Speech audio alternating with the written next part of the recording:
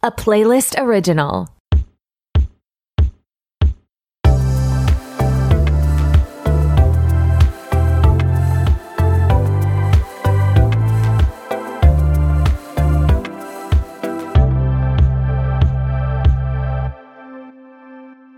Hey, what's up? It's your host, Tori, and who is ready to be petty? Welcome back to another episode of RTPP. I am so glad you're here. Today is a super fun show. I actually haven't re-listened yet to the episode while I'm recording this intro. As many of you will know, I had like a severe allergic reaction this week, and my lip was very swollen. It was definitely giving Kourtney Kardashian post, dental work, or Farrah Abrams post like botched lip filler. And I had to reschedule our trivia night. So it's going to be same time, same place, 5 p.m. Pacific, 8 p.m. Eastern Standard Time on December 20th. And I think a lot of people are coming. I'm very excited, little nervy to host, but it's going to be super fun. I have like 50 questions. We're going to do teams, maybe some one-on-one action at the end. We're going to make sure that there's some like mix and mingle so y'all can meet each other, make some new friends, all that stuff. So I'm really, really looking forward to that. If you are nervous to participate, I know Zoom things can be awkward, or just meeting new people can be awkward, but don't worry, we'll make it super fun. You can participate, on your own terms. Like I said, it'll be mostly team stuff. So if you don't know any of the answers or whatever, there'll be lots of people that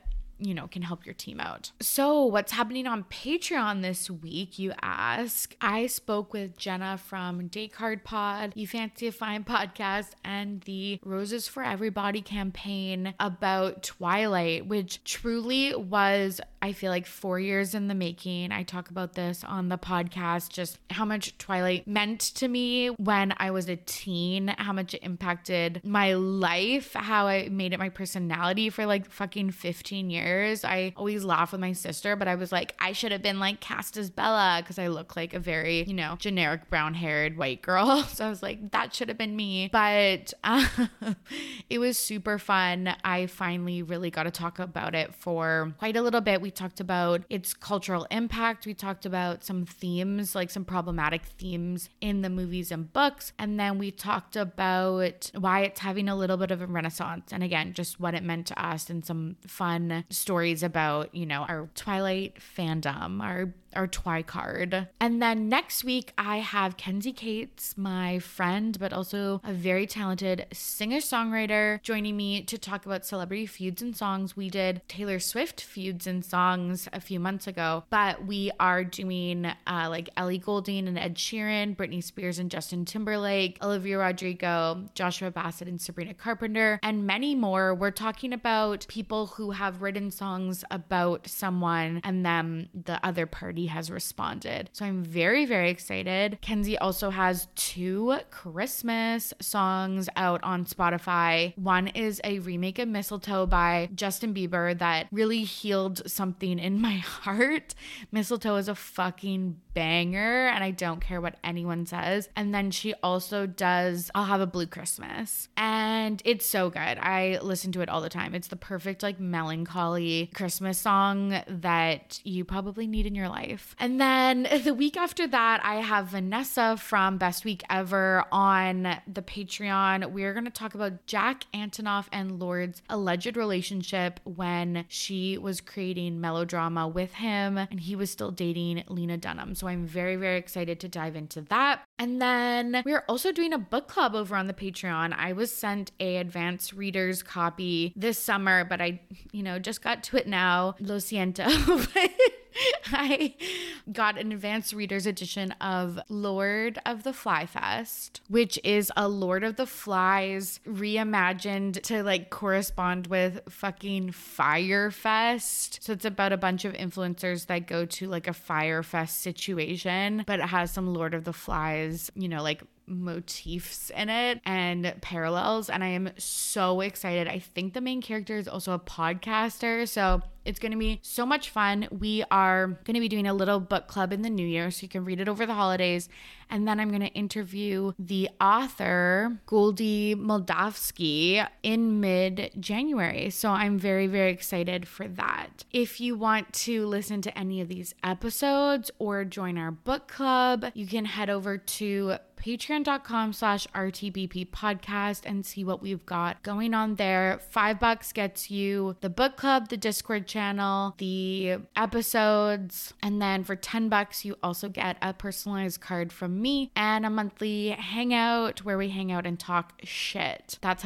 happening next week, and I'm VVV excited. Anyways, I want to shout out 2 patrons before we get to today's episode. Jess, aka JLB, and Jacqueline. I just want to say thank you so much for being a part of the RTBP community. Patreon and this podcast could not, function without people like you. So I just want to say thank you so much for being here. And I know you two are maybe some of my quieter patrons, but maybe this is I also appreciate lurkers. That's great.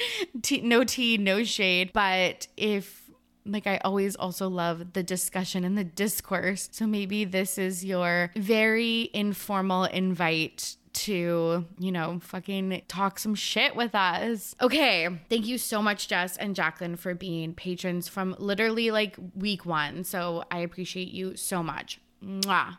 Okay. Last housekeeping item before we get to today's show. Meghan and Harry Part 2. We talk about Meghan and Harry Part 1 in today's episode, but I'm going to do a deep dive with my friends Ida and Zachary. And we're also going to talk about, I think, just the larger picture of the royal family and Meghan and Harry post this documentary and maybe a little bit of spare in January. So that's just when we could schedule it. So you'll hear all of our thoughts about Part 2 sometime in the new year. Okay, friends. Thank you again so much for being here. Without further ado, here's my conversation with Becky.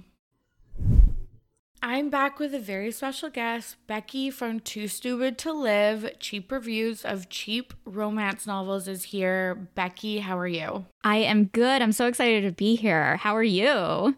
Good. I'm excited to chat because a few months ago we covered we did a cheap review of a cheap romance novel over on your show. That's right. Yeah. Tell the listeners a little bit about your show. So obviously the gist is that you're kind of recapping and reviewing romance novels under $5. Yeah. But how did you think of the concept and kind of what drew you to talking about romance novels?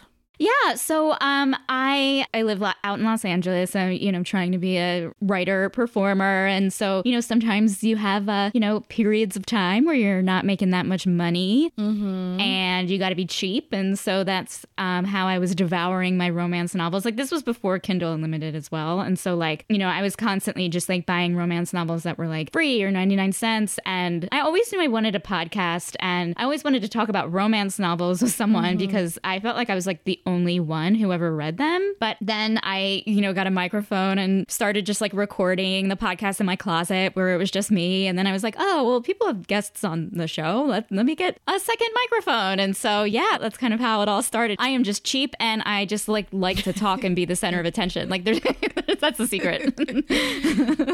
I'm obsessed because I really started before I ended up I have the Kobo Plus. But before I started doing that, I would just read the free books because they're fun, your podcast shows, they're fun reads. And also, if you follow a lot of romance novelists newsletters, they will post when their books are going on a week of being 99 cents or free. Absolutely. And also they'll post when their friends are even if they meet someone who might be my friend has her first book out, and it's it's free if you whatever. And it's great. And there's free anthologies all the time. You just got to look. It's going to Ross, and you're going through the racks. It's okay, you got to join the newsletters, which I know getting spam emails is annoying, but you got to do that. You just, gotta be on Amazon for an endless amount of time, or do Kindle Unlimited if you were smart. But my show's called Too Stupid to Live. And But it's kind of fun, the hunt. I recently joined a website where you can review books, and so you read their it is their final draft, and you just like post a review. I'm like, I can do that if I'm reading a book for free. Absolutely. Yeah. And it's like every so often, and I discovered my favorite authors through free books. I was just like, oh, it's a free book, like, and I'm just reading. It's what I do. And then like I'll be like 2/3 of the way through, and I'll be like, this is the best book I ever read. And then that's how like my favorite authors like came to be, was just because like I got a free book in it was great. That's so funny. That's so funny. Yeah, I get that. That was like, I did that for months before I like finally paid for like the subscription. So I get that. Yeah. Anything good you're reading lately? Right now I'm reading this for my I read ridiculous. I love monster romances, and that's kind of like what I've been into lately. Yeah. So right now, this is going to be featured on an upcoming episode of my show, but it's called Meteors and Menorahs, and it's a Hanukkah romance. Hanukkah romance with an alien. I'm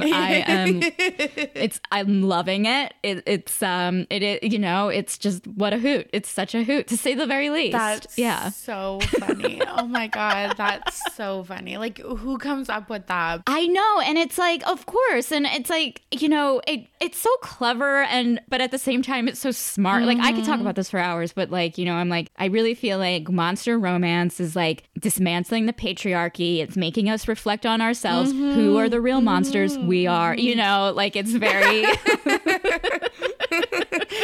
That's so funny. I know. I do. I feel like whenever I'm mad at men, I grab a paranormal monster romance. Yeah, because they're always like, the monsters are like, oh, what do you mean they do not listen? Yeah. You know what I mean? And they're like confused, and it's like, you sweet little monster. Yeah, like, but I'm supposed to be your servant, and you're like, yeah. These men say that they rule the world and they make all the choices. No.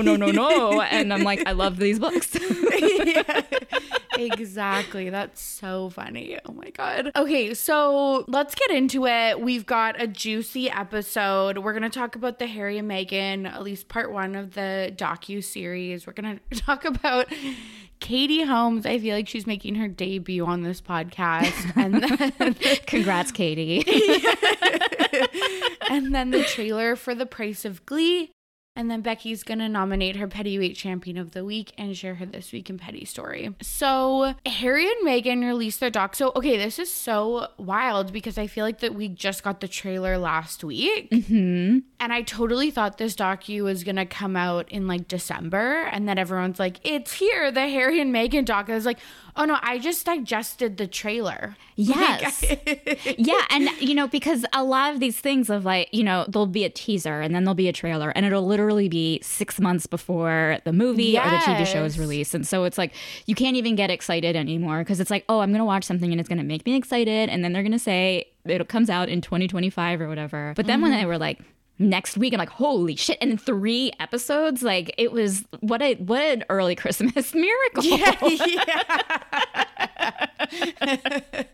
Literally. So are you a big royal like watcher or like fan of Harry and Meghan or other members of the royal family? Here's the thing, like, and I will start the thesis being I'm a hypocrite. Because this podcast is always like about being a hypocrite. That's what I know. And I figured I'd be in good hands. I mean, in a good zone. But like politically and morally, do I believe that the monarchy should be dismantled? Yes. I'm like, I'm all about like, because I live in the United States. So, I have no perspective. This is just an outsider's. Remember, I host a podcast called Two Stupids Live. But I'm like, how come like Buckingham Palace isn't turned into affordable housing? You know what I mean? Like that's kind of I guess I'm like a communist. I have no idea. But at the same time, I do love The Crown, and I like do love like watching like documentaries on Diana and like kind of some of the scandals. And I am very much into Harry and Meghan because like they're almost like, wait a minute, these two are part of the system, and they're saying things that like I have thought, not to the extent of like where they're like, oh, let's burn down Buckingham, like obviously not that, but like they're like, oh, there's like systemic racism in this, and it's like, well, we've always known that, and now the people inside have known it. Like, tell me more. Like, I'm so intrigued. So yeah, it's a very like recent phenomenon. I'm not gonna say like I'm as like well versed in like the kind of maybe scandals with like deeper scandals with like Princess Kate and William. Like, I just feel like I kind of like know what everyone else knows. Does that make sense? Like, you know what I mean? Yeah, me too, for sure. I'm the same. I'm like, colonialism is awful. Like, Canada should leave the Commonwealth, like all, but then I'm like, but the pretty dresses, like. It's so weird. It's like, if anyone's a victim in all of this, it's us, because we are torn between our like entertainment, our need for entertainment and our need for morality. And like, really, it's society's fault. literally. But yeah, you're right. Like, I used to really follow Prince Will and Kate, like maybe 10 years ago, but have since like, I dislike them, and Harry and Meghan have become like the two stars of the family for me. Yes. Yeah. And it's been so interesting watching, you know, the last 6 years, which is what this was covering. So I was really excited. And because I just watched My Mind and Me, the Selena Gomez documentary, I was primed to be like, I know what I want in a celebrity documentary, like tell all.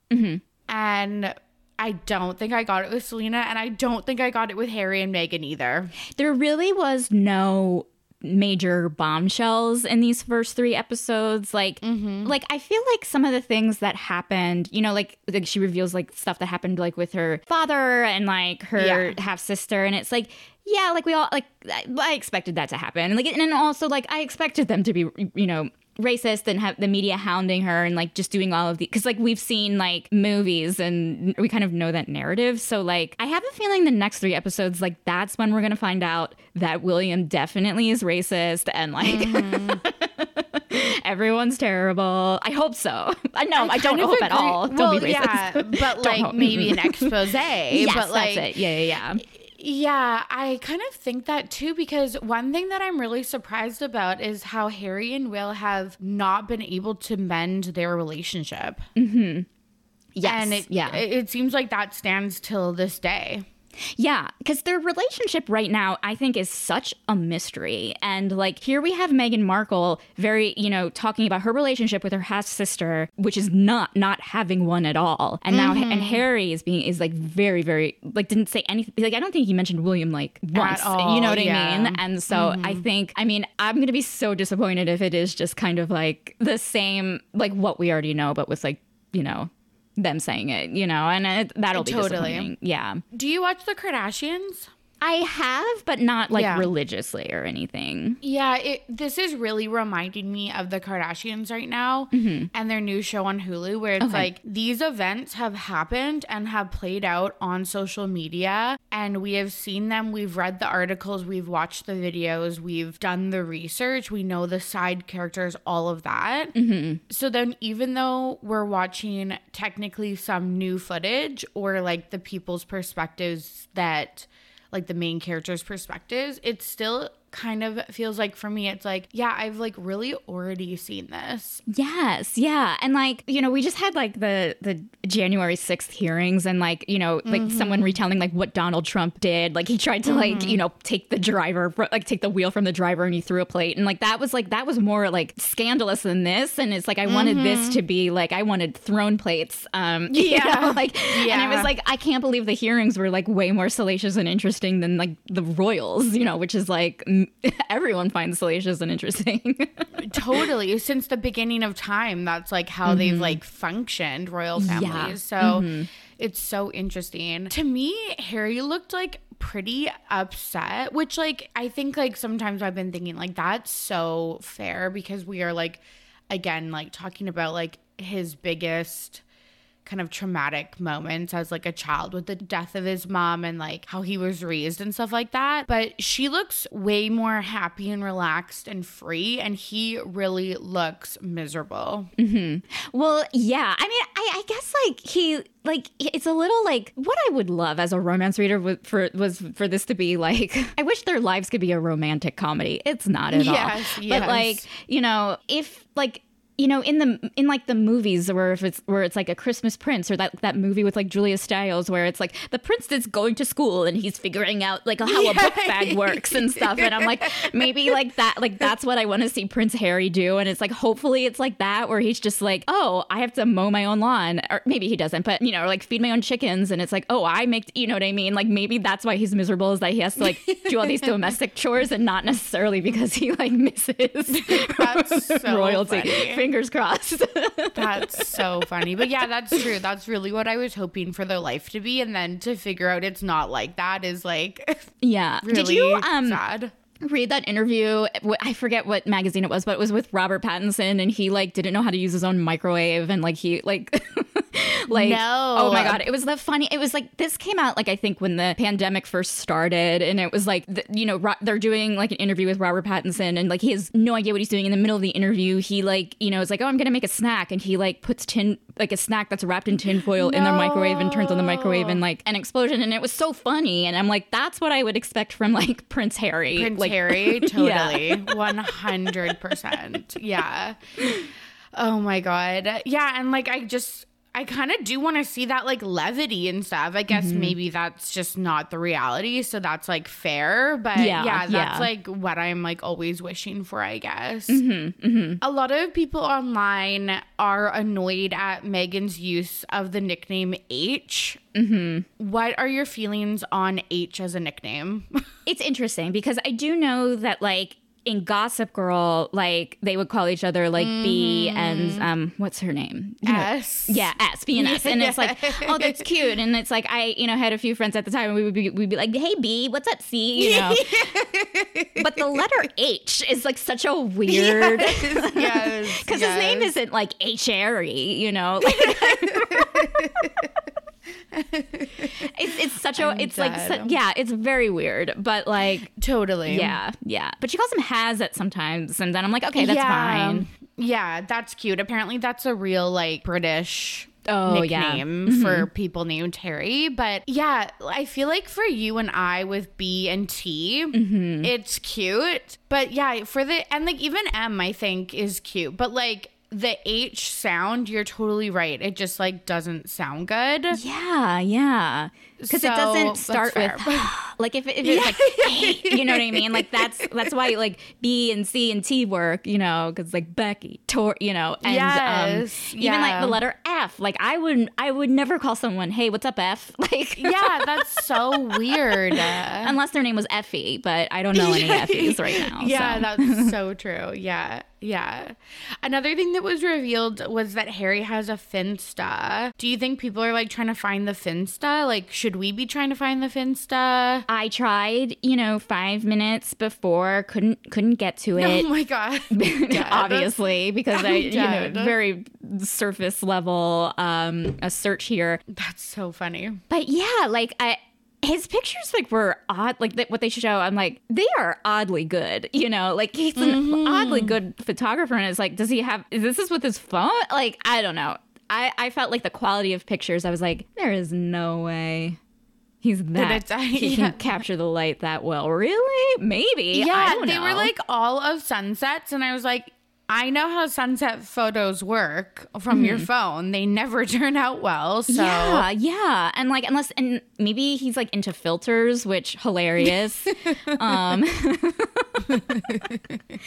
It's just like so weird to me how like they talk about like, first getting together and like doing their research on each other, and like how like normal people, they went on Instagram to look up each other on Instagram. And that to me, I found completely really? Like, I know. You know what I mean? I don't know. There was something about it that I just was like, you did? Like, it was Instagram? Like, that means like I could find a prince to marry. Yeah, that was like so wild. And I still like am never over the story about how they first met, where it was like he was 30 minutes late and she like, okay, this is why obviously she married the prince and I didn't. But it's like she was like, this is annoying. And like, I was like, I would have waited forever. Yeah. It's so funny, but yeah, I do love that retelling, even even though, again, it's something we've heard before. Right. Yeah. I want to share this tweet from @bbabs, which I thought was like really interesting of just how the royal family like fumbled the bag. Yeah. So she tweeted, knowing how Meg was before she even met Harry is wild because she was already a philanthropist, extremely smart, very personal, was a benevolent activist, wasn't too radical, but showed that she cared about the world, and on paper would have been a perfect princess, LOL. Full disclaimer that this isn't my politics. Also, the fact that she has black and white heritage could have been used to their advantage if they leaned into it. For people who think representation is progress in any form and that interracial rels, which I think is short for relationships, is the cure to racism, LOL. Catnip, exclamation point. I'll add in the punctuation too. Yeah. They fully missed the chance to modernize the conception of the monarchy for people who care about that stuff, LOL, because between the royalists and the Republicans, there is a space of ambivalence. People who don't mind the monarchy as long as they are benign and not actively offensive. As for me, I think the whole thing is offensive, but my inner Olivia Pope is like, they really fucked it, LOL. What do you think about that take? I mean, I think that she is spot on. You know, again, like I feel like I can only speak from my background. You know, I'm from the United States. I'm white, and you know, like I have an experience that, like, you know, I like, you know, I'm only coming in from like my own like life experiences, but like, yeah, you know, I think like the entirety of The Crown, you know, the issue of that show is like, how do we modernize? How do we modernize? How do we modernize? And it's like, yeah, they were like presented with a way to kind of modernize, which is like kind of weird because then it's kind of like, well, you're using Meghan as like this token to be like, look, guys, the monarchy is woke now. You know what I mean? Like it's very weird. And I just think that like they were so scared, you know, like they just seemed like they were just like so fearful, and just that fear, you know how like fear makes things worse, where you know, I like noticed, like, I don't know if this is the exact equivalent, but like lately, like a lot of men are afraid to hire women because of like Me Too, and they're afraid to say the wrong thing, so then they just like avoid women altogether, you know, and then these women are like still, you know, missing out on opportunities, and it feels like the same thing where it was just like they didn't want to do anything wrong, so they were like, let's just be quiet, blah blah blah. Yeah, and when you say they were scared, do you think they were scared of Harry and Meghan's like popularity? I think they were scared of looking racist, and henceforth they looked racist. You know what I mean? Okay. Yeah, That's kind of what I got a sense, you know, right. Like I think like just like their inability to like call out the media, like it was really disgusting, like some of those headlines I found, and like the fact that wouldn't have been called out right away by someone who is like a friend of a family, you know, like I found it pretty appalling. Yes. Yeah. Okay. Yes. Yeah. I'm on the same page, because I was also thinking about like how they seemed so jealous of Diana and her popularity. And I really feel like Meghan had that kind of like same aura I still think she does, but like in the beginning when they were doing all of like the press events, and I thought like, I don't know, they just seemed like they were taking she was taking, and then them as a couple were taking some of the spotlight off of them. Yeah. And like the thing is with like Meghan and Diana, like only so many people in this world are royalty. Everyone else is a big nobody. And when you have two nobodies marrying in, the people are going to relate to the nobodies. They're not going to relate to the people who grew up inside the palace, you know? And it's like, you would think that would like, that would like make sense to them. Like, yeah, of course, like, you know, someone who isn't brand new and like has a similar, like has like, you know, a less privileged, I guess, like background, you know, like coming in, like people are going to relate to the everyday person, not necessarily like, you know, a person who like literally owns a crown and that's like part of their outfit. Like, yeah. That's such a good point. That's a really good point. Are you looking forward for part 2 coming out later this week? I am, because I'm hoping that we could finally get like the bombshells that I think I wanted in these first 3 episodes. Yeah. But at the same time, like I kind of don't want to get my hopes up either. You know, like I don't want to be disappointed. You know what I mean? I know. I'm so sick of watching stuff lately and just being disappointed. Yes, agreed. Yeah, because I feel like, I don't know what it is. I mean, like, just, it's been so, maybe it's like kind of a winter thing, like, you know, like a winter malaise where it's all like everything's underwhelming these days. Yes, you know what I mean? yes. And it's like this felt very underwhelming. Yeah, 100%. But it is like a slow burn. I like a romance novel. Sure is. But yeah. I definitely think like this part 1 set us up for a lot of things in part 2. So I'm looking forward to that if they give us that.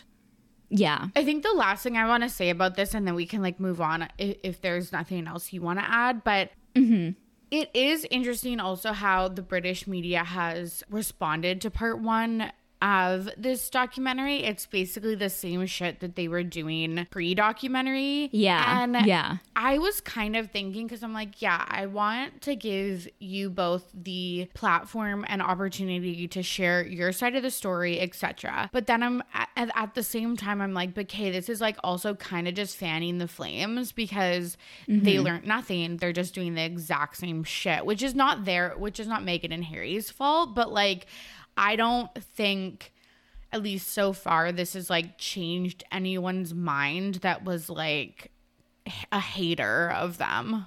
Yeah.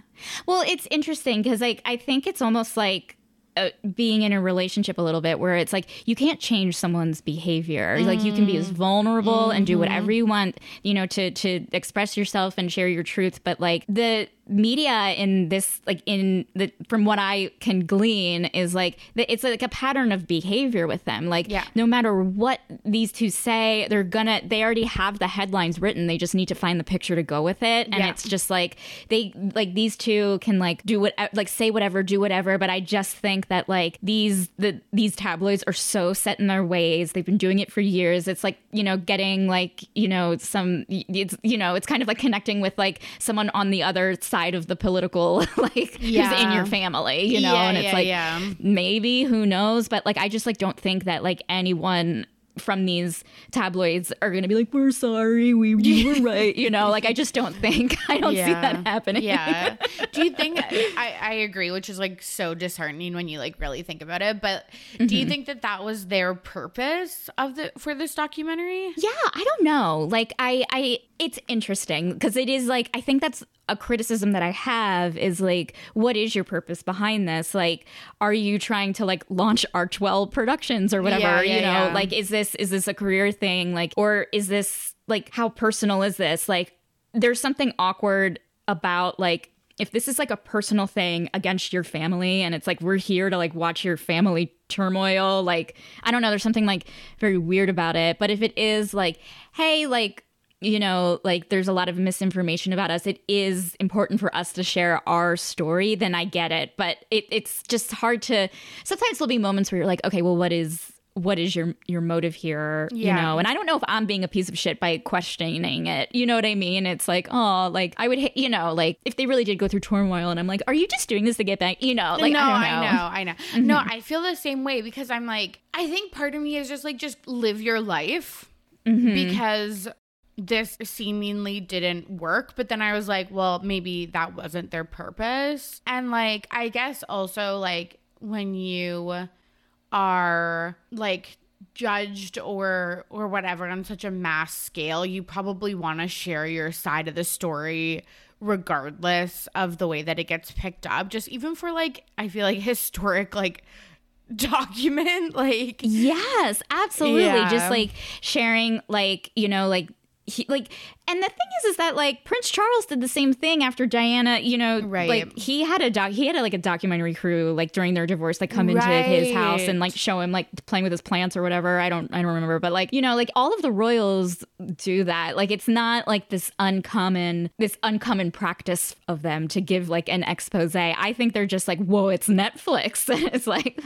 it's Netflix. It's on a streaming platform, if you can believe it. I don't know if you know this, Brit like royals, but there's a thing called streaming, and there are shows that you can now stream on something called platforms, and that's what they did. Like, I don't know if you have a Netflix subscription, if Kensington Palace has a Netflix subscription, but... Well, I don't know, like, if you're right, Kensington Palace does, but it was interesting in an interview with Meghan before this documentary came out. She was talking about how she watches Netflix with Haz at night after she's done her Wordle. And I was thinking, how fucking weird is that, where you would have Netflix just like us and you would like scroll and see The Crown?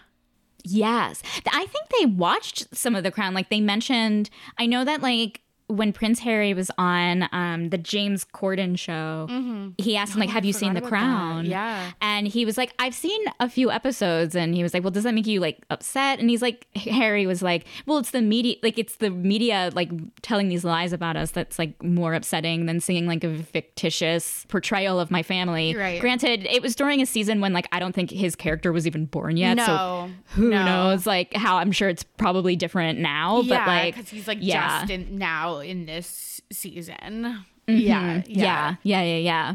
So interesting. Well, I think I'm going to watch this immediately, on Wednesday. But yes, taking the day off work, like I'm calling in Harry and Meghan. Sorry, folks, can't come in. I will say, like, 3 hours, so 6 hours total for a docuseries is a long fucking time. That's all I'll say. Agreed. And it's like, and it's like, if you're gonna do 6 hours, we need bombshells. So hopefully these next 3 hours will be 6 hours worth of bombshells. Yes, I completely agree. Okay, Katie Holmes yes, made a splash on the red carpet. She was at the New York City Jingle Ball, and she was wearing a blue mini dress over a flared pair of jeans. Yeah, frayed at the end. Frayed at the end with a pair of, like, almost like brown sneakers, and the entire world, like, this was the bombshell that Meghan and Harry needed, because the world was in an uproar. It really was. Like, they and the thing is that I'm in an uproar about it. You know, I'm like, I feel like the outfit, I was staring at this picture for so long. Me too. And I was like, the outfit could the outfit have worked if she had a different pair of shoes? Like, if she wasn't wearing sneakers, but, like, yeah, I don't know. But like, I used to be, as a former dress with pant dresser. Yes. You know, and getting called out for it. Yeah. It was almost like, it was so cringeworthy, and I thought of, like, myself, and I'm like, oh, when, like, I don't know. It's just like, it was so weird, but it just, like, looked like she forgot to put on her shoes, and she was, like, wearing her, like, sneakers to, like, go and take the dog outside or something. And then, like, was, like, went to the red carpet, and I was like, oh shit, I forgot to put my stilettos on. Yeah, I know. I agree that if she wore stilettos, we would have maybe seen it in, like, the, you know, fashion roundup, but there wouldn't have been, like, fucking think pieces about it. Yeah. But yeah, I don't think I ever did wear, like, a full dress. I definitely wore, like, full dresses with leggings, like black leggings, cotton leggings, but I don't think I ever wore, like, a flared pair of jeans and mini dress, just because it's like, that is so much fabric. It's a lot of fabric. And I will say, you know, in my, like, when I was, you know, I guess, like, middle school to, like, college era, you know, like, we were still with the bell bottoms and kind of, like, flower power hippie look. And so, like, it was kind of stylish to, like, just wear a lot of layers, I think, you know. And at one point, like, you know, it was like, oh, the dress, there are these shirts that were like tunics, you know, and, like, tunics were very popular. And also, like, wearing a dress with jeans, like, at one point was, like, very popular. Yeah, and then it got to the point where it's like, yeah, you're wearing two outfits. Like, that's so many clothes. Like, that's like I think everyone, including myself, had this realization of, like, this is too much. This is too much. Yeah, 100%. And now everyone's, like, doing roundups of, like, you know, Ashley Tisdale and, like, all the girlies who were wearing this look and with their sneakers, with their flared jeans. And I don't know, like, do you think people have been saying 2000s aesthetics have been back for, like, it's all coming back. The fashion, what's in style is a cycle and, like, all of this stuff. But, like, isn't it usually just the good stuff that comes back? Like, this was, like, objectively bad. Agreed. Yeah. Like, I feel like, you know, I was actually like literally having this discussion with my friends yesterday at brunch, and we were talking about how like clothes that we like just so desired to wear are now coming back, but they're now different because they're done cheaply, you know, like I feel like the quality, or like they were saying that the quality wasn't as good, you know, and like that we should have like hung on to whatever. But it's kind of like the most outrageous outfits from that era that only Gwen Stefani could wear are coming back. Like, it's not like, you know, clothes that like I wore. Yeah. That's so true. Yeah. And but that was like pretty egregious. It felt like she was making a statement. Like, you know, I don't know. Like it's wild. It's very wild. It is, especially because like when I first looked at that picture, I swear to God, I thought like, oh, this is a throwback picture. Yeah, me too. It was so wild. Like it really was a mind fuck to be like, oh no, this is like was taken this week. Yeah. I mean, it is, what's funny about it is that like, you know, Katie Holmes got very popular when I was in high school because that's when like Dawson's Creek came out, and that was like the heyday of all of that style. And so there was like my like 13-year-old self was like, oh, it's Katie Holmes again. It's Katie back to her roots. And then I'm like, wait a minute, what year is it? Like, who am I? Like, hang on a second, that looks terrible. Yes. Honestly, yeah. But she like, you're right. The outfit was still tragic, but like she looked good personally. Oh, I think she's beautiful. Yeah. I find her very, very pretty. Yeah, so do I. Her last viral outfit was the cashmere bra and cardigan set. Do you remember when this happened in 2019? I do. Yes. And I thought it was very sexy. Like, I thought, what an outfit. Like, I'm always like impressed with like people who are like, I'm going to wear a corset and show so much skin and not give a shit. I love it. I love that stuff. Yeah, me too. She looked so good. It's just so funny how like I felt like when she wore the cashmere corset or like bra thing, she was like starting a fashion trend, and now the second time that like she really blows up for an outfit, everyone's like, no. Like, no, yeah, it's like, oh, maybe it's like only like, you know how like it's like your first time, maybe it was the stroke of luck, and maybe really this whole time we're not very fashionable. Exactly, like, oh no, that was a fluke. Like you actually have a like, terrible sense of taste. Like, I mean, like, could you imagine? She's like, okay, guys, I scored a hit with the corset and the cashmere. I know what I'm gonna do. Dress with jeans. And everyone around her was like, good idea. Even though in the back of their mind they're like, ugh. They're like, add the sneakers. Yeah. She's like, don't worry, trust me everyone, just trust me on this. Yeah, so like, funny. How do you say no? So funny. But like, I will say, because like I don't think it's too much fabric, so I don't feel like that aspect is comfortable, but I do love that in recent years, a lot more like comfort clothes have come in style. Maybe not for red carpets like she was at, but like, yeah, sneakers and like looser and, like, fitting sweatshirts. Pants. Yes. Yeah. Like it really is like I feel like there's a level of like cyclical nature in terms of that fashion. Like, but it's still very, I don't know, it just like still feels very different. Like, what was it, Visco Girl look or something? Yes. Like that was like such a look, and it like took stuff from like the 90s of like the big sweatshirts and like the backpacks and stuff, but like it still was very much a product of like, what was it, 2015 or something, you know? Like it was the same but like different, and the attitude was different. Like it wasn't like, hey, like we're in the 90s and like, you know, we only can ride our bikes and we don't have cars yet. It's like, hey everyone, like now it's like, hey, we are so fucking cool. We're going to dress like you losers. And we're still very scared of you. You know what I mean? Like, it's just like, and it's like almost intimidating. Like if I saw a young woman wearing some of the outfits that I wore in the 90s, I would be so scared of her and she would be owning it. And I would be just like, I would be like, you're too cool. I got to hide under my bed. Literally. No, I feel that. Yeah. It's like almost like a power move.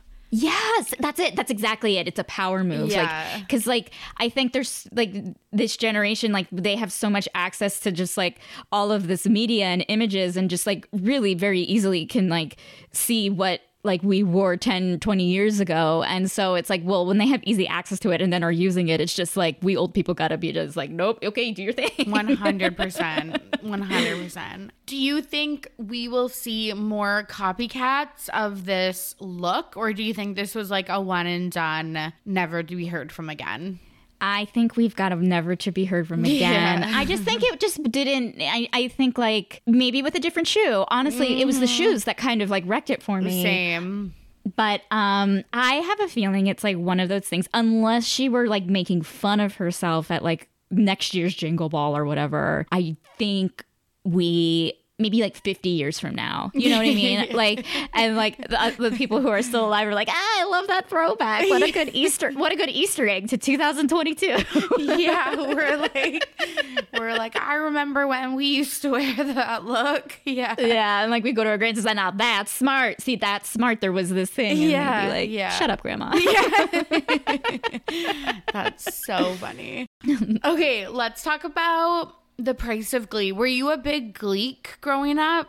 Well, Glee came out when I was like in my early 20s. Like I kind of just, I think I was either in college or had graduated college, or like just graduated college. And so I watched it, and I also like really loved like musical theater, and like I love all that stuff. So I did watch it, but then I did kind of like fall off of it a little bit, just like the last few seasons, because it was just like kind of like I just was like not as invested anymore. Like I just like fell off of it, you know? Yeah.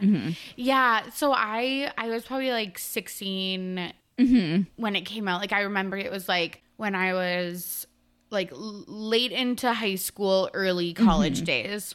Okay. Yeah. And like you said, I fell off like season, like I think there's 6 seasons. I don't think I watched 4, 5, or 6. Yeah, like I think I might have fell off like around 4, and maybe watched a few episodes of 5, and then just like fell off it again. Like I couldn't finish it. Yeah, there was one point where I was like literally forcing myself to watch it because I had like never watched a TV show for that long and not finished it, and I was like, oh my god, this feels so like wasteful to like drop off at this point. And then after you're like committed to, you invested your time. You know? And me with Grey's Anatomy, like I watched up to like season 17, and now I'm like, I just can't do it. Like I just can't. Like this is miserable. Like and it's like, why are we doing to this? Or like I feel like now with like it's just like, why wouldn't you watch a series to the end? There's all this pressure to watch all of the seasons because everything is out. You watch it all at once. Yeah. It's like a whole event. And like, it's like you almost feel guilty when you're just like, I am really not interested. Like I haven't watched the latest season of The Handmaid's Tale. And like, I'm just like, am I a bad feminist? Do I not like prestige TV? Like what is wrong with me? And then it's just like, oh shit, I just like don't feel like watching it. That's so fair. And I just feel like there's also so many options and things come out so frequently that it's like, if you're not in the mood, it just like falls off of your like list. Yeah. Because it's like, I feel like now, like it's like there's so many options, and we want to watch for our mood, not necessarily like for, like who's starring in what, or like what's on, or like, what the popular thing is. It's just like kind of like, like we're choosing TV shows, like not like we're dictating our own, like what we want to watch now, because there's so many channels, there's all this stuff. Like it's not like NBC being like, well, tonight's Friends and Seinfeld and blah blah. Like these are your 2 options. Exactly. There's more options. That's it. Totally. But I feel like just the phenomenon of Glee is the fascinating part. Yes. Yeah. And I didn't realize it was such a huge like teenage phenomenon. I don't know why I didn't realize that, but not until I watched that the docuseries, but also the adaptation of it, of The Girl from Plainville or something, where it was the girl who made the news because she was with this toxic boyfriend who was texting her, and she is accused of convincing him to kill himself. And she was like obsessed with Glee. And like, wild. I was like, oh, right. Yeah. Oh my God. Okay. Yeah. That is interesting. But it was such a big deal. And so when I think Discovery said that they were putting out a docuseries on it, everyone was like, oh my God, this is like going to be so interesting. So we now have a title. It's The Price of Glee. We have a trailer. But I think what I was really shocked about is like, I thought it was going to be about the making of the TV show. And it looks like it's specifically about the 3 actors who passed away, who are Corey Monteith, Naya Rivera, and Mark Saline. Saline? I think it's Saline. Yeah.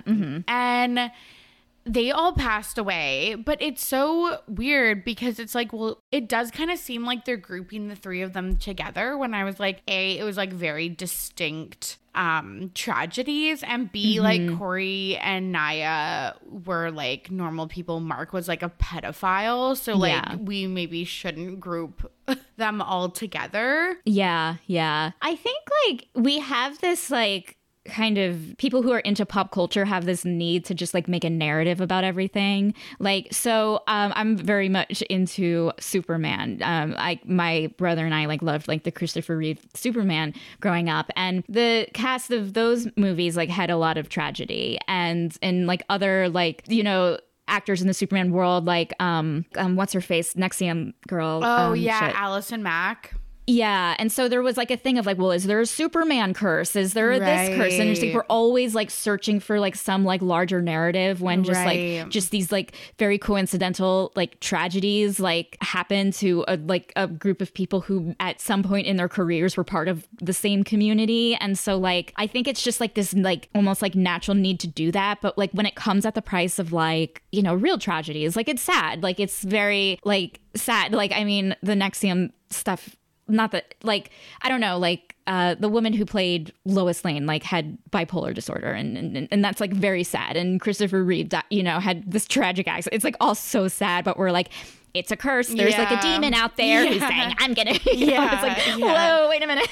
yeah, that's so true. And like, I feel like also people that aren't in like the TV industry or whatever are like, this was so important to me, where it's like a lot of people are like, yeah, it's important to me, but it like was a job that I had for like 5 years and then moved on. It's like, I'm not talking about like my office's curse. Like if, yeah, it's like they're all like, they all still like live together. Like, you know what I mean? Like, it's like I used to think that like the cast of, when I was a kid, a cast of Full House all lived in a house together, you know? And it's like this like kind of like still like kid like childlike thinking of like just adding in like magic, which is understandable to these things that we love that are like, you know, dictating our lives and what we like and things like that. Yeah. Thing is that like I'm okay with like the Seinfeld curse of the cast of Seinfeld like not being able to like get leading roles on series anymore, because it's like very benign, it's Hollywood, whatever, no one's dying, no one's getting hurt, no one's being trafficked, all that stuff. But like when it gets to like kind of like very like serious tragedies like that, and I don't know, it feels exploitative to me. That's what a lot of people were saying, that it seemed exploitative specifically about Corey and Naya. And Jenna Ushkowitz, who played Tina, has like denounced the documentary. She was like, I have nothing to do with it, none of the other cast members does, or Ryan Murphy, who's the creator. So I don't know, I probably still will like check it out just to see, you know, what the buzz is about and how they're positioning this. And again, because Glee was a part of my life, but you know, I'm gonna take it all with a grain of sand or a grain of salt. Yeah, grain of whatever you use, whatever grain you want. Literally. Any grain you want. You can tell it's 8:30 for both of us. But yeah, it's 8:30 for both of us. You know, like I feel like the price of Glee is, you know how like there's like some things where you're like for me, when the Harry and Meghan thing came out, I'm like, Harry and Meghan, watching it right away. But with this one, I feel like I kind of want to see the reactions on like Twitter or social media first to see if it's worth it. You know what I mean? Yes. Like I know, like the Harry and Meghan thing, I was watching regardless of the internet discourse, but you're right. This one is like maybe something that like I would have to, you know, not watch on the first day and just see what Twitter has to say. That's a good point. Yeah. Like you just like take the temperature of the world before you kind of like are like, okay, I'm gonna invest this amount of time. 100%. Especially if it's like a fucking 6-hour docuseries again. Yeah, exactly. Yeah. Even though easily you could just change, you can just put something else on. We easily like we have the power to be like, oh, this is not doing anything for us. Let's put on the White Lotus. Yeah. Nope. Then you're like angrily watching it till the end. Literally. I don't know what that is, but it's who we are. I know. We're just too committed. We're too committed. I know. But yeah, I do that all the fucking time. Okay, let's move on to Pettyweight Champion of the Week. This is the part of the show where Becky's going to nominate a Pettyweight Champion of the Week, someone in the media who did something petty and it was iconic. Becky, who are you nominating this week? My nominee for Pettyweight Champion of the Week is Kathy Hilton, who during the acceptance speech of Mariska Hargitay of the People's Choice Award, she was in shot, like in behind her during, like was in the shot and applied lipstick. But she was like, it wasn't just any acceptance speech. It was like this, like it was political. It was feminist. I know. That was the funniest part, is it wasn't just like, thanks family, thanks production team, like this was like a dream of mine and like moving on. It was like, at the People's Choice Awards. And I feel like also with that award ceremony, you don't get a lot of like political, personal, empowering speeches. It usually is just kind of the thanks to the fans, thanks, like blah, blah, blah, and move on. And it's so funny watching her apply a full lip just off the center of the stage. I mean, it is like, it's couldn't be more Housewives in a way, you know, because like I think that's like kind of like one of my favorite episodes of Real Housewives of New York was when like Dorinda and Ramona were like fighting during this like charity event for like helping kids who were like, you know, like abused or something, and like they're like getting in like the most petty fight in front of this beautiful charity, and it's just like this juxtaposition of like class and wealth and materialism versus like you know, humanity and stuff like that. But it was just weird because I don't think Kathy Hilton knew that she was in the shot. So I have a feeling, and I like watched this video of her, I think it was like today or yesterday, where they're like, do you want to address this? And she was like, here's what happened. She was like, I was standing there and I had to sneeze. And she was like, I have a really loud sneeze. It's very embarrassing. And then she's like, so I opened my purse to see if I had a tissue, but I didn't have a tissue. So I got nervous and I pulled out my lipstick and reapplied my lipstick.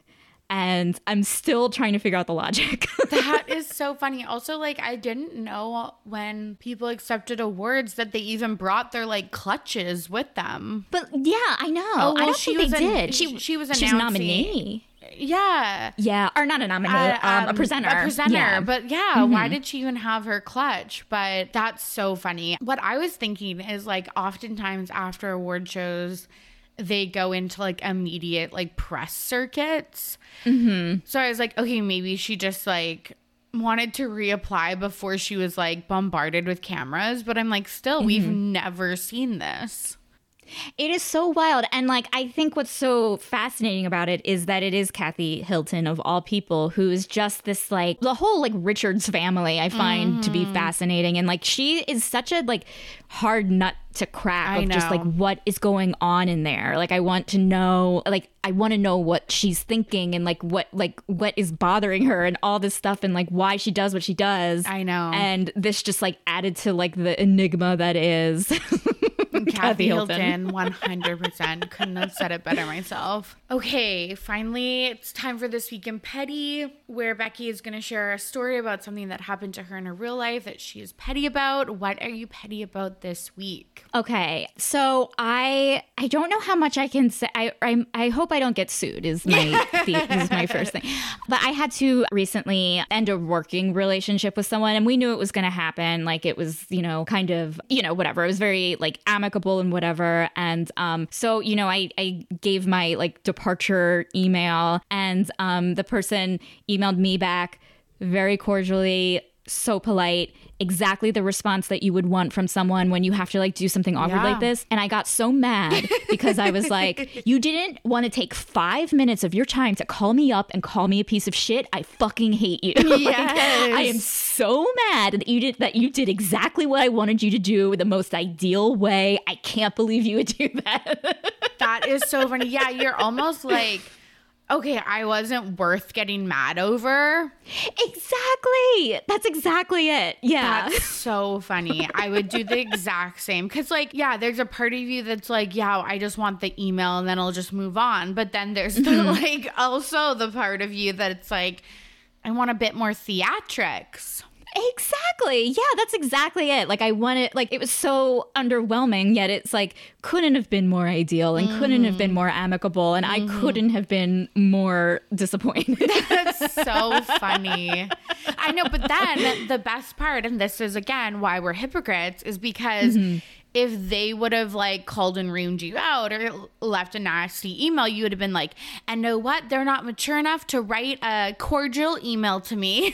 Yeah. Oh, yeah. I mean, I would be mad either way. Yeah. There's no, I'm sorry to that person, but there's no winning in this type of situation where for me, it's out of insecurity and wanting everyone to like me and all that stuff. And so there's just no winning.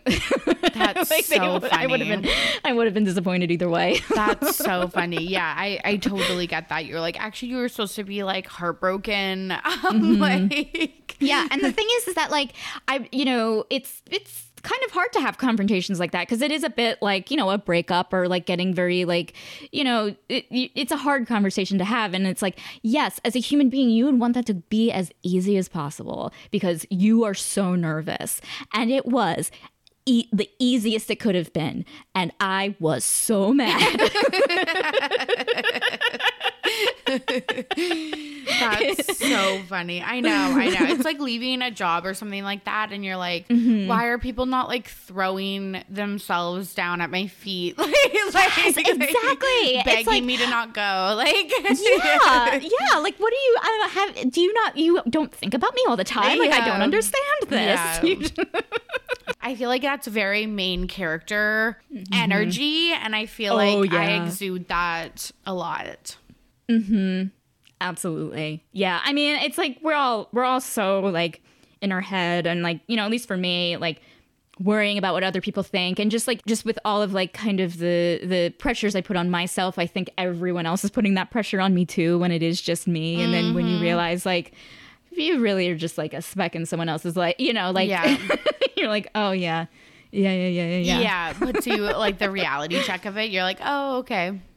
Okay. Yeah, I get that. That's an excellent This Week in Petty. But yeah, I agree. The person can't win. We're mad either way. I was going to, there was no way I wasn't going to be mad. And sorry. You did everything right. Yeah. You did everything right. And it's me. Amazing. Okay, this was such a fun episode. Oh, so fun. Where can you find your podcast and anything else that you want to plug? Sure. So my podcast is called Too Stupid to Live. It's wherever you get your podcasts, tstlpodcast.com. And, on the social medias, it is at TSTL Podcast. I am not on TikTok. I'm so sorry. I have no presence on TikTok. I'm a watcher. I'm a TikTok watcher, Same. not a TikToker. Same. Oh my God, I'm so glad because I was like, am I the most uncool person in the world? Oh that no, I don't do I'm the TikTok? most uncool. I'm literally gonna get my younger sister over the holidays to fucking teach me how to edit a TikTok video. Oh my God, I might need to like ask you to relay that information after the holidays. like actually, one of my other podcast friends, Christy from X Knows All, this is so like corporate of us because I guess we're corporate girlies, but she was like, we were recording 2 weeks ago and then we're like, we need to get on TikTok, and she's like, okay, I'll Google an article about like how to edit a video if you can like YouTube how to like do the green screen. We're so fucking archaic. Yes. Yeah. And it's almost like I'm very impressed with these people who do like a million a day, because like I can't even. Yeah, I'm so impressed with it. And yeah. Same. Yeah. But yeah, everyone go check out Becky's podcast. It's super, super funny, and it's for cheap books. And I feel like the petty Betties love a good deal. Oh, I'm sure you do. And you were so fun on the podcast, so I highly recommend listening to that episode because I had a blast. Yeah. Thank you. And it had a comic book tie-in for you. I didn't know you were. I don't think we talked about that too much. So that's super cool. Well, thanks so much for coming on. Well, thank you. And there you have it. Thank you so much for listening. And thank you to Becky for joining me on today's episode. Hopefully the lisp didn't turn you off too much. But if you are loving the show, there are a few things you can do, especially if you're in the holiday spirit. You can leave the podcast a 5-star rating and review on Apple Podcasts and Spotify. You can follow me on socials at RTBP Podcast. You can buy merch. The links are in the episode show description and in my social media bios and or you can join us on patreon.com/RTBP podcast. I'm still planning to release episodes all throughout the holidays. There might be 1 week that I do a episode that I recorded on someone else's podcast or a re-release or something like that. But I think I'm gonna just like fucking bang him out this holiday season. So I hope you'll join me. Okay, folks, I hope you are safe and healthy out there. As always, I'm your host, Tori, and I am ready to be petty. See you soon. Bye.